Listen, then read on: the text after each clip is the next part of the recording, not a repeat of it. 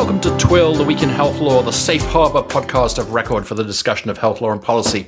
We're recording this episode on March 8th, 2016. I'm Nicholas Terry, a law professor at Indiana University McKinney School of Law in Indianapolis, and my co-host is... Frank Pasquale, a law professor at the University of Maryland School of Law in Baltimore, Maryland. And this week on Twill, we're pleased to welcome Efthimios Parasidis, professor of law at The Ohio State University, where he also holds a joint appointment with the College of Public Health and is a faculty affiliate of the College of Medicine Center for Bioethics and Medical Humanities. Currently, he also holds a Greenwald Foundation Faculty Scholar in Bioethics Fellowship. His scholarship focuses on the regulation of medical products and human subjects research, the interplay between health law and intellectual property, and the application of health information technology to public health policy. Hi there, Efthimi. Hi, Nick and Frank. Thanks for having me. All right. Well, we've been away from contemporary issues for a couple of weeks, Frank. So a couple of things have hit my desk that I think are deserving of a good twilling. The first is the Gobeille against Liberty Mutual case. This is a case that regular listeners might remember that friend of the show, Nick Bagley, highlighted as one he was concerned about in our Naughty or Nice holiday show. And I'm afraid Nick has been sadly disappointed. The background here is that Vermont, and 17 other states for that matter, have what are called all-payer claims databases. And this appears to be a genuine attempt to increase transparency with regard to healthcare prices. However, in a 6-2 opinion, the Supreme Court held that ERISA preempted Vermont's law, thus putting into jeopardy the other 17 as well. And the effect, according to an Incidental Economist post by Bagley, will be to strip out data about self-insuring employers. That's about 2/3 of the data. I'm going to go straight to Justice Ginsburg's dissent. As she put it, she dissented from, quote, the court's retrieval of preemption doctrine that belongs in the discard bin. I thought she only spoke sense in her opinion, noting that the Vermont state statute and ERISA serve very different purposes. After all, the former is not, the Vermont statute is not interested in the bargain between the employer and the employee. Secondly, this didn't really involve, quote, a central matter of plan administration. Third, in her view, there is a presumption, or in her view and in decided case law, there's a presumption against preemption, and that the burden placed on the plan administrator here was minimal, given, in the justice's words, quote, the technological capacity for efficient computer-based storage, formatting, and submission. And here's a nugget, another nugget, sure to find its way into a Terry, Pasquale, or Parasidis law review article. Quote, when regulatory compliance depends on the use of evolving technologies, it should be incumbent on the objector to show concretely what the allegedly regulatory burden in fact entails. Now, Bagley notes that a workaround might be to require providers to collect the data, or maybe the Labor Department could collect data and then pass it back to the states. But those workarounds are expensive and clumsy. And I noted coincidentally, a New Health Affairs piece this week by Casalino and colleagues that suggests that U.S. physician practices spend more than $15.4 billion annually to report quality measures, and that more efficient reporting models are needed, which tends to suggest that maybe pushing this over to the providers is not the best way to go.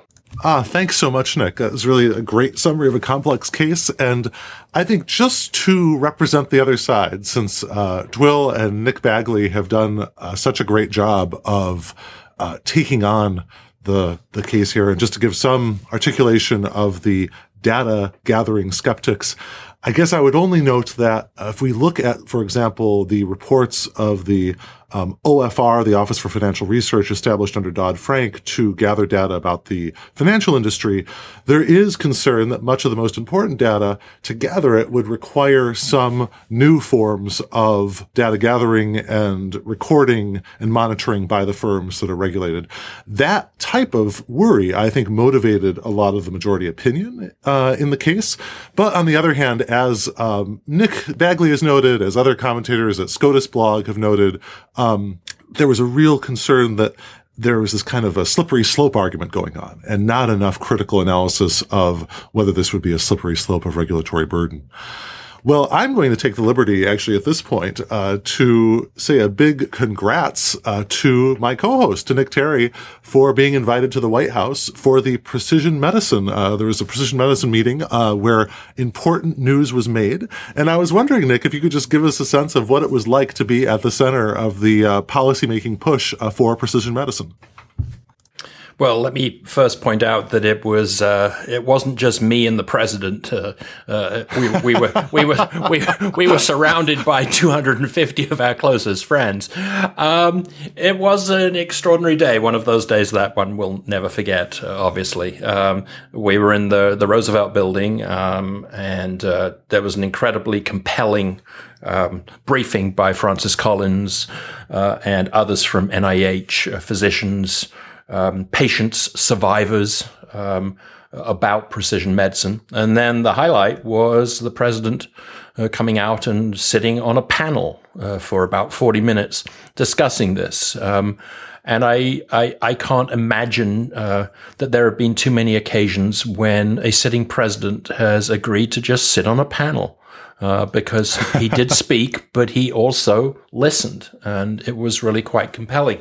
And then thereafter, there was a closed-door meeting in which myself and some other privacy and security folks and agency folks and White House folks discussed the privacy and security proposals, guidelines that the PMI has published so far. And I think that might be worth a discussion on TWIL at some time to look at exactly what is going on there. But it was a remarkable day.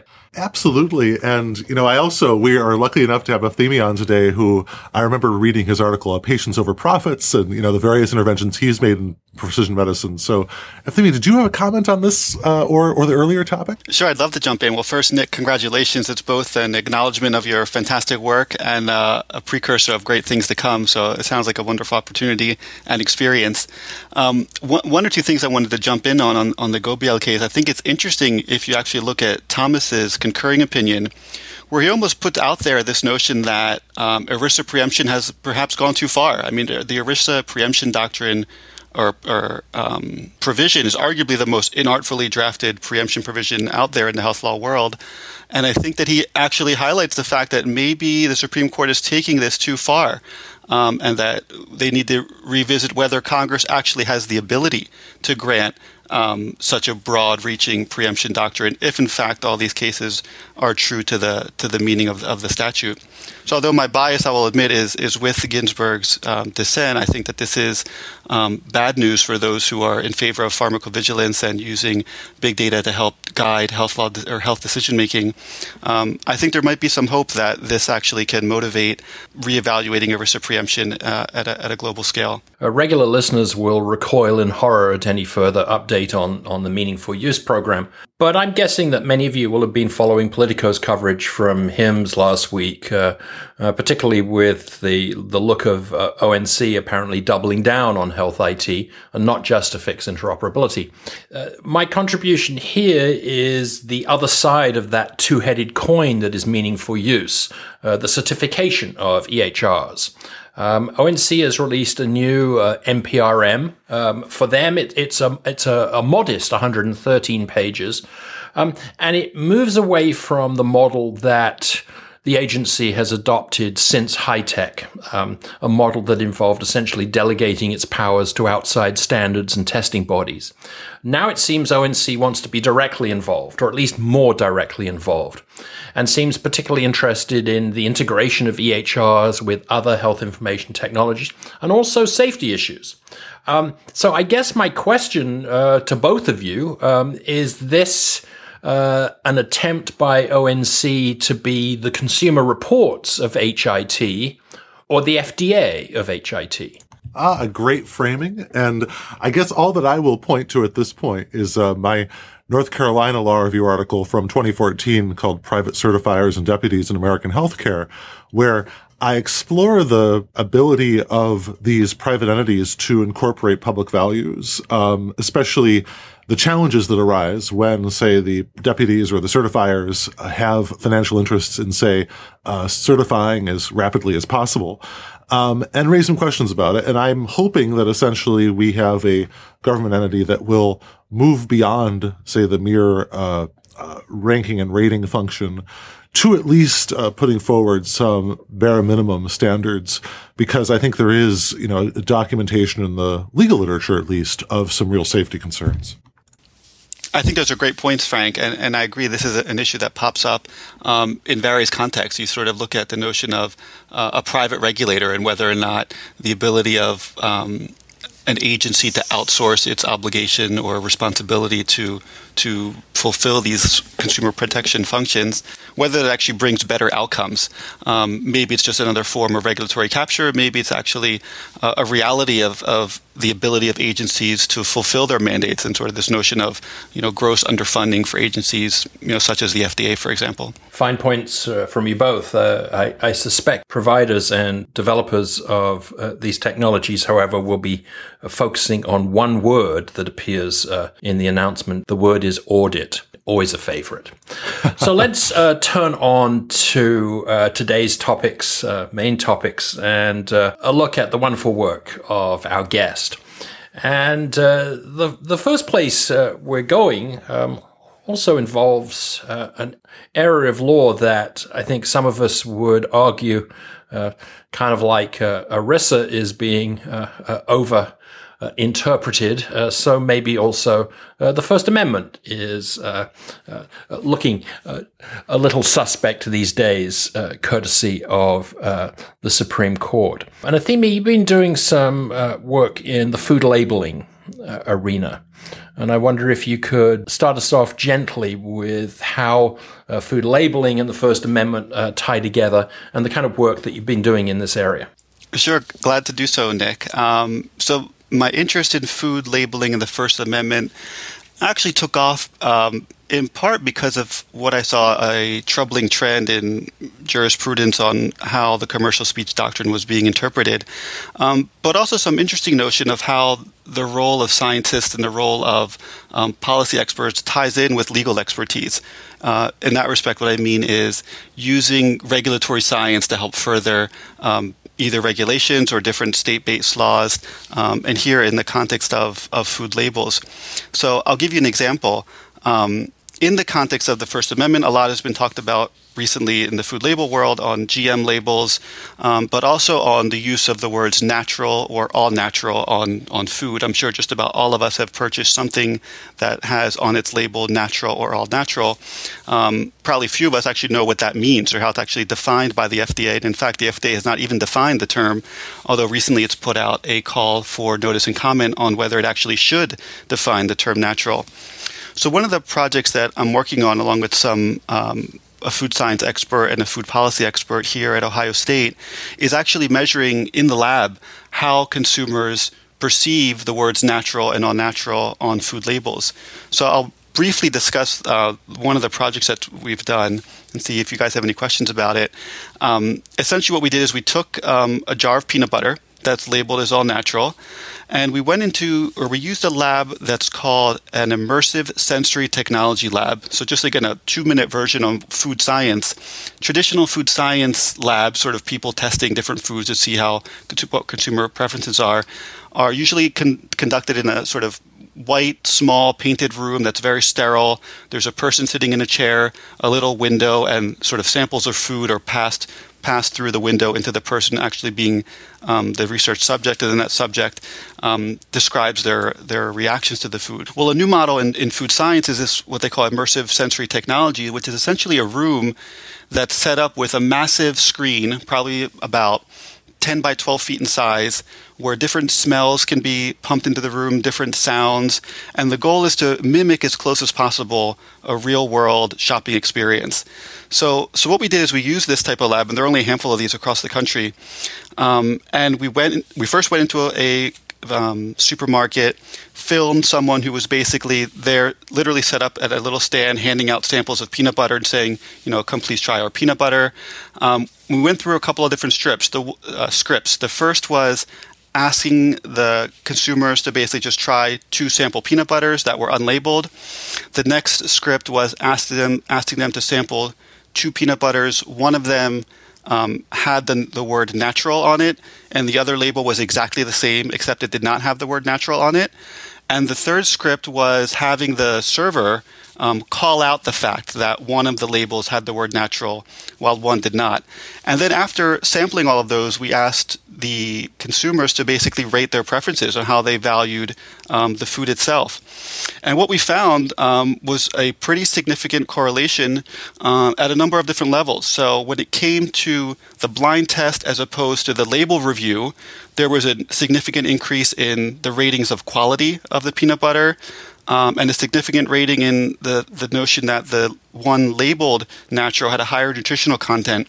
We also saw a willingness of consumers to pay more for the label that was labeled natural, or for the peanut butter that was labeled natural over the one that was not.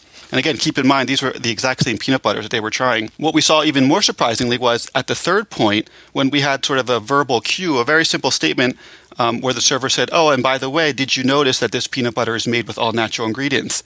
Well, with that verbal cue, the significance of the price increase, the ratings for higher quality, and the notions of a higher nutritional content went up exponentially more.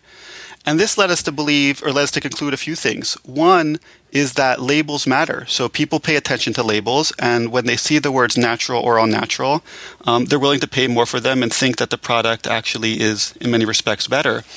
But even more importantly, we concluded, is that when there's a simple verbal cue out, or call out from someone, let's say, working in the supermarket, that itself can have an important increase. And imagine yourself now walking into a supermarket, seeing 50 different peanut butters on the shelf, asking someone who works there, hey, do you have any recommendations about one of these peanut butters? And then that person saying to you just casually, oh, the ones that are all natural are the ones that I prefer. Well, that simple statement, as it turns out, can have a significant impact. And from my perspective, this underscores the importance of the label itself conveying clear and important information to the consumer. And that's one of the things that we're looking at here, sort of the importance of the label itself in conveying important information. So I guess that raises the question as to what regulatory spaces these kinds of claims exist in.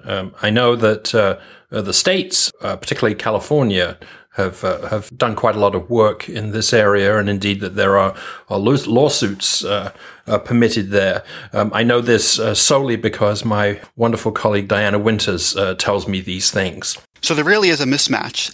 The USDA is charged with regulating food labels for meat, poultry, and processed eggs.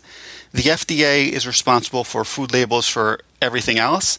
And then the FTC is responsible for food advertising. Well, sometimes those overlap. You can imagine, let's say, a box of granola bars where each is individually wrapped and also placed in a box. Is the box itself a label? Is it advertising? There's a little bit of confusion, actually, as to what counts as what. And when you put in the state regulations, even that's another layer of complexion. So, various states, notably Vermont, have enacted GM label laws. Vermont is set to go into effect this summer. Other states have enacted laws, but they're basically dormant laws at this point. They're waiting on other states to actually enact laws as well. There have been a number of ballot initiatives. All of them have been shot down on labeling food as genetically modified, but there are a few bills floating around in Congress right now looking at GM labeling and, in fact, making some of them say it should be optional, others say it should be compulsory. Some of these laws, or a lot of them actually, seek to preempt any state state-based regulations such as that in Vermont. So it's a clear hodgepodge.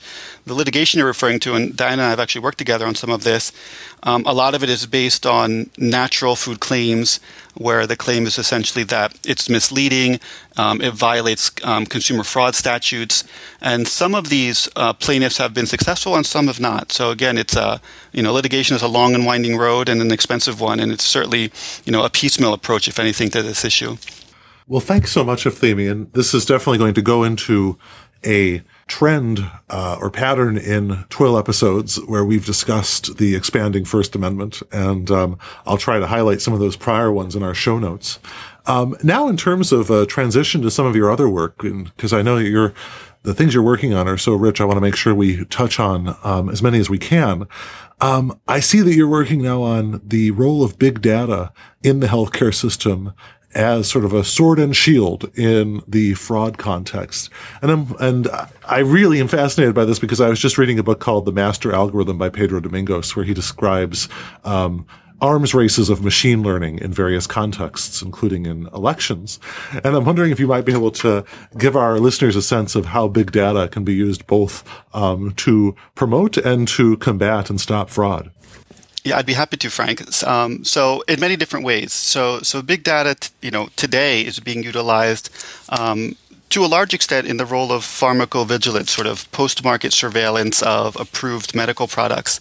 A lot of that, though, is being outsourced to third-party vendors. So you'll have large pharmaceutical company outsource part of its, let's say, FDA responsibilities to a third-party vendor to basically search out for any potential safety concerns that may arise for their products.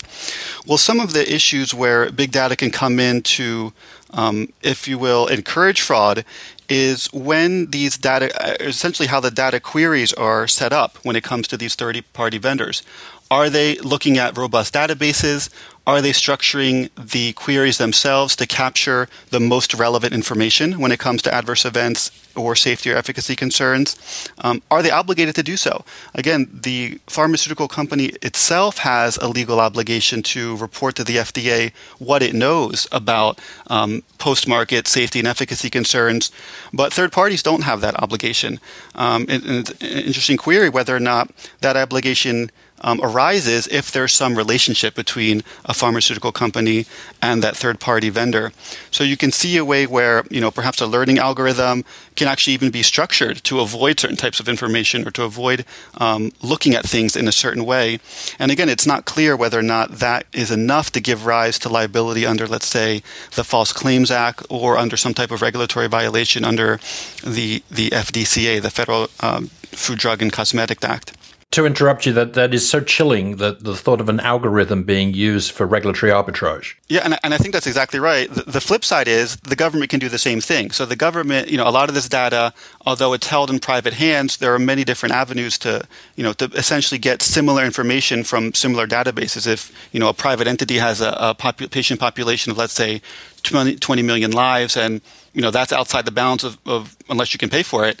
That doesn't stop you from getting similar information from a sort of a parallel database that may have more or less lives, but perhaps can raise similar types of issues. So I think if the government, and in particular the FDA, perhaps is more proactive in their data mining, perhaps through the Sentinel network that has been up and running for a few months, a year or so now. That's a real possibility to help in fraud protection or fraud prevention. At the same time, what we've seen with the Sentinel network so far is that although it has been useful in bringing up some safety concerns, the legal framework hasn't changed. So what I mean by that is that there is no ongoing responsibility on the part of the medical product manufacturer or sponsor to actively search out for this information. So again, it's going to take time, I think, for government and for the agencies to get up to speed. But I think there's a lot to be gained here. If you look at the False Claims Act generally, some estimates say that over the past 5 years, it's only recovered about 5% of the estimate fraudulent conduct.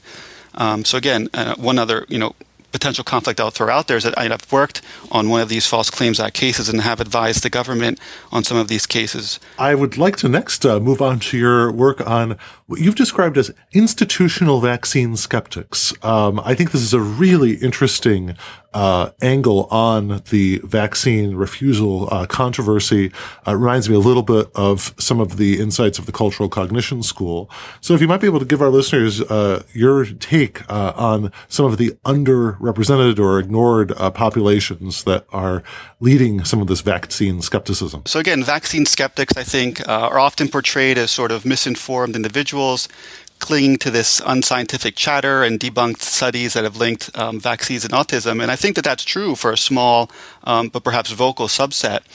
But I also think that it neglects to account for what are some legitimate concerns when it comes to vaccine mandates. I think some recent studies have shown a complex picture that casts some vaccine skeptics in the context of broader notions of lack of trust in government and in industry. If you look at studies over the past 5 or 6 decades, trust in government has decreased from 70-something% to into the 20s. A lot of this anti-establishment talk that we're seeing in the presidential race right now even underpins, the Tea Party movement or the Occupy Wall Street movement. I mean, there's a lot of anti-establishment feeling out there, and I don't think it's tied necessarily to one particular political party. Now, on top of that lack of trust, we see other whistleblower litigation that has brought forth allegations showing that one of the manufacturers of the MMR vaccine has failed to disclose efficacy concerns. There was a study in NPR within the past year which highlighted some of the limitations of the Vaccine Injury Compensation Fund, which is essentially the program that provides compensation to anyone who's injured from a vaccine. And perhaps most importantly, at least from my perspective, is something that was highlighted by U.S. Supreme Court Justices Sonia Sotomayor and Ruth Bader Ginsburg. And this was in the context of preemption laws and vaccines, childhood vaccines, which this was a case Brusterowitz v. Wyeth from 2011, where the court in a 6-2 opinion affirmed preemption of state tort claims for design defect in the context of vaccines. And essentially what the majority held in that case is that even if there is a safer alternative design for a vaccine that does not lower efficacy but has better safety, and the manufacturer chooses not to use that alternative, safer design, that the preemption still will apply. And what Sotomayor and Ginsburg say in their dissent is how this essentially creates a regulatory vacuum where no one ensures that vaccine manufacturers are really adequately taking into account scientific and technological advancements. So again, I think some of these issues, they're kind of in the weeds in the vaccine debate, but I do think that they raise genuine concerns with why some people may be skeptical about vaccination. There was another recent study that showed 1 in 25 pediatricians has actually delayed or chosen to withhold a vaccine for their child. So again, I think the common narrative that we hear can take away from some of these important issues. So we know that the focus of the vaccine skeptics who are individuals has been on maintaining or broadening exemptions from school-mandated vaccinations, et cetera, et cetera. Great work by our friend Ross Silverman on this that many of you will be familiar with. What are the institutional players involved in, the institutional skeptics? What kind of framework are they looking at, Efthimios? So they're looking at different things. I think, and again, this is this notion of institutional vaccine skepticism. I haven't seen it anywhere. It's something I literally came up with over the past 2 months. So I'm not sure that they're looking into much as a group. I'm not sure that they're really organized as a group. But what I've seen at sort of bits and pieces is the following. At one level, there is a challenge of the Vaccine Injury Compensation Fund and how determinations are made. So essentially now, if you or your child suffers an adverse event from a vaccine, they're what they call on-table injuries. And if they're listed on this vaccine injury adverse event table, then compensation is generally awarded by the special masters who review these cases, and life goes on. If you happen to suffer an off-table injury or an adverse event that's not actually linked on the table, there's a fairly high bar for actually proving that the compensation should be awarded. So essentially, to get compensation for an off-table injury, the petitioner must show that the vaccine actually caused the injury, which includes not just but-for causation, but also substantial factor causation. And there has to be some type of medical theory that causally connects the vaccine and injury that's based on sound and reliable medical or scientific explanation. So, in other words, there needs to be science behind your claim for injury, and there's nothing wrong with that. It makes sense that there would need to be some scientific explanation for the adverse event. The problem is when you look at what or how CDC and FDA actually describe the public and their own ability to analyze adverse event data, they highlight that the current framework doesn't provide that information. So right now, what the system we have for adverse event reporting for vaccine injuries is through a system called VAERS that's run through the FDA and CDC. And again, there it's similar to the drug and medical device context. Manufacturers must report what they know. Physicians are not obligated to report vaccine injuries, although they have the option of doing so, and the public has the option as well. So again, not surprising that this results in underreporting of adverse events. And again, a sort of a 2015 publication by FDA and CDC officials flatly stated it generally cannot be determined if a vaccine caused an adverse event using VAERS data alone. So again, it makes it very difficult, I think, for this vaccine injury compensation fund to keep pace with new developments as it's currently structured. So I think that's one avenue that people are pursuing right now. Another deals with this broader notion of preemption, like as Justice Ginsburg and Sotomayor highlighted, whether or not the deal struck in the 1980s with vaccine manufacturers, which was essentially a broad preemption provision in exchange for an agreement that actually continue staying in the business, whether that still makes sense. And again, we're living under a 1980s framework for vaccine preemption, and I think that if we try to think about modernizing it, it may be linking preemption to something like more proactive post-market review of vaccine safety and efficacy. I'm not saying we should get rid of preemption or we should get rid of the Vaccine Injury Compensation Fund or necessarily to even get rid of the preemption provision, but I think it makes sense now to think about modernizing it and perhaps being able to leverage all these advancements in big data and electronic health records and using that to the advantage. And if we're able to do so, maybe that will convince some vaccine skeptics that despite what they may think about industry or the government is actively doing something to make sure the vaccines are as safe and effective as possible. Well, thank you very much, Efthimios. And on this theme of modernizing legal frameworks, I just wanted to quickly get in a discussion or your description of your work with respect to advanced research by the military on warfighting methods that involve something akin to or direct analogies to medical research on soldiers, such as DARPA plans for direct neural interface implants to enable human-machine or human-to-human communication, other enhancements that would allow people, say, to fly nonstop or work nonstop for 20 hours or 40 hours or something like that. If you could sort of add to our ongoing TWIL conversation on the common rule and discuss briefly your views on why the military and service members might be considered a vulnerable population under revisions to the common rule, I think that would be terrific. Thanks, Frank. I'd love to talk about that. Again, we're in the midst of a revision to the common rule. One of the key issues when it comes to thinking about the common rule is modernizing it, keeping it, making sure that it keeps pace with advancements in science. And I think that, like much over the past 5 or 6 decades, when it comes to military science, a lot of what we've seen come out of military science has massive implications in the civilian side as well. Again, over the years, I think it calls into question whether or not service members of the armed forces should be deemed a vulnerable population under the common rule. So, the common rule today has a pretty expansive view of what it means to be a vulnerable population. It doesn't have an exclusive list, so it really has sort of a list that gives examples of what vulnerable populations are, whether they're pregnant women, fetuses, children, etc. That said, there are other subparts that give or provide additional guidelines or additional protections for vulnerable populations. And what I'm looking at is whether or not the service members, one, should at least be identified as a population that is vulnerable to coercion or undue influence, and therefore should at least just be identified as a vulnerable population in the common rule itself.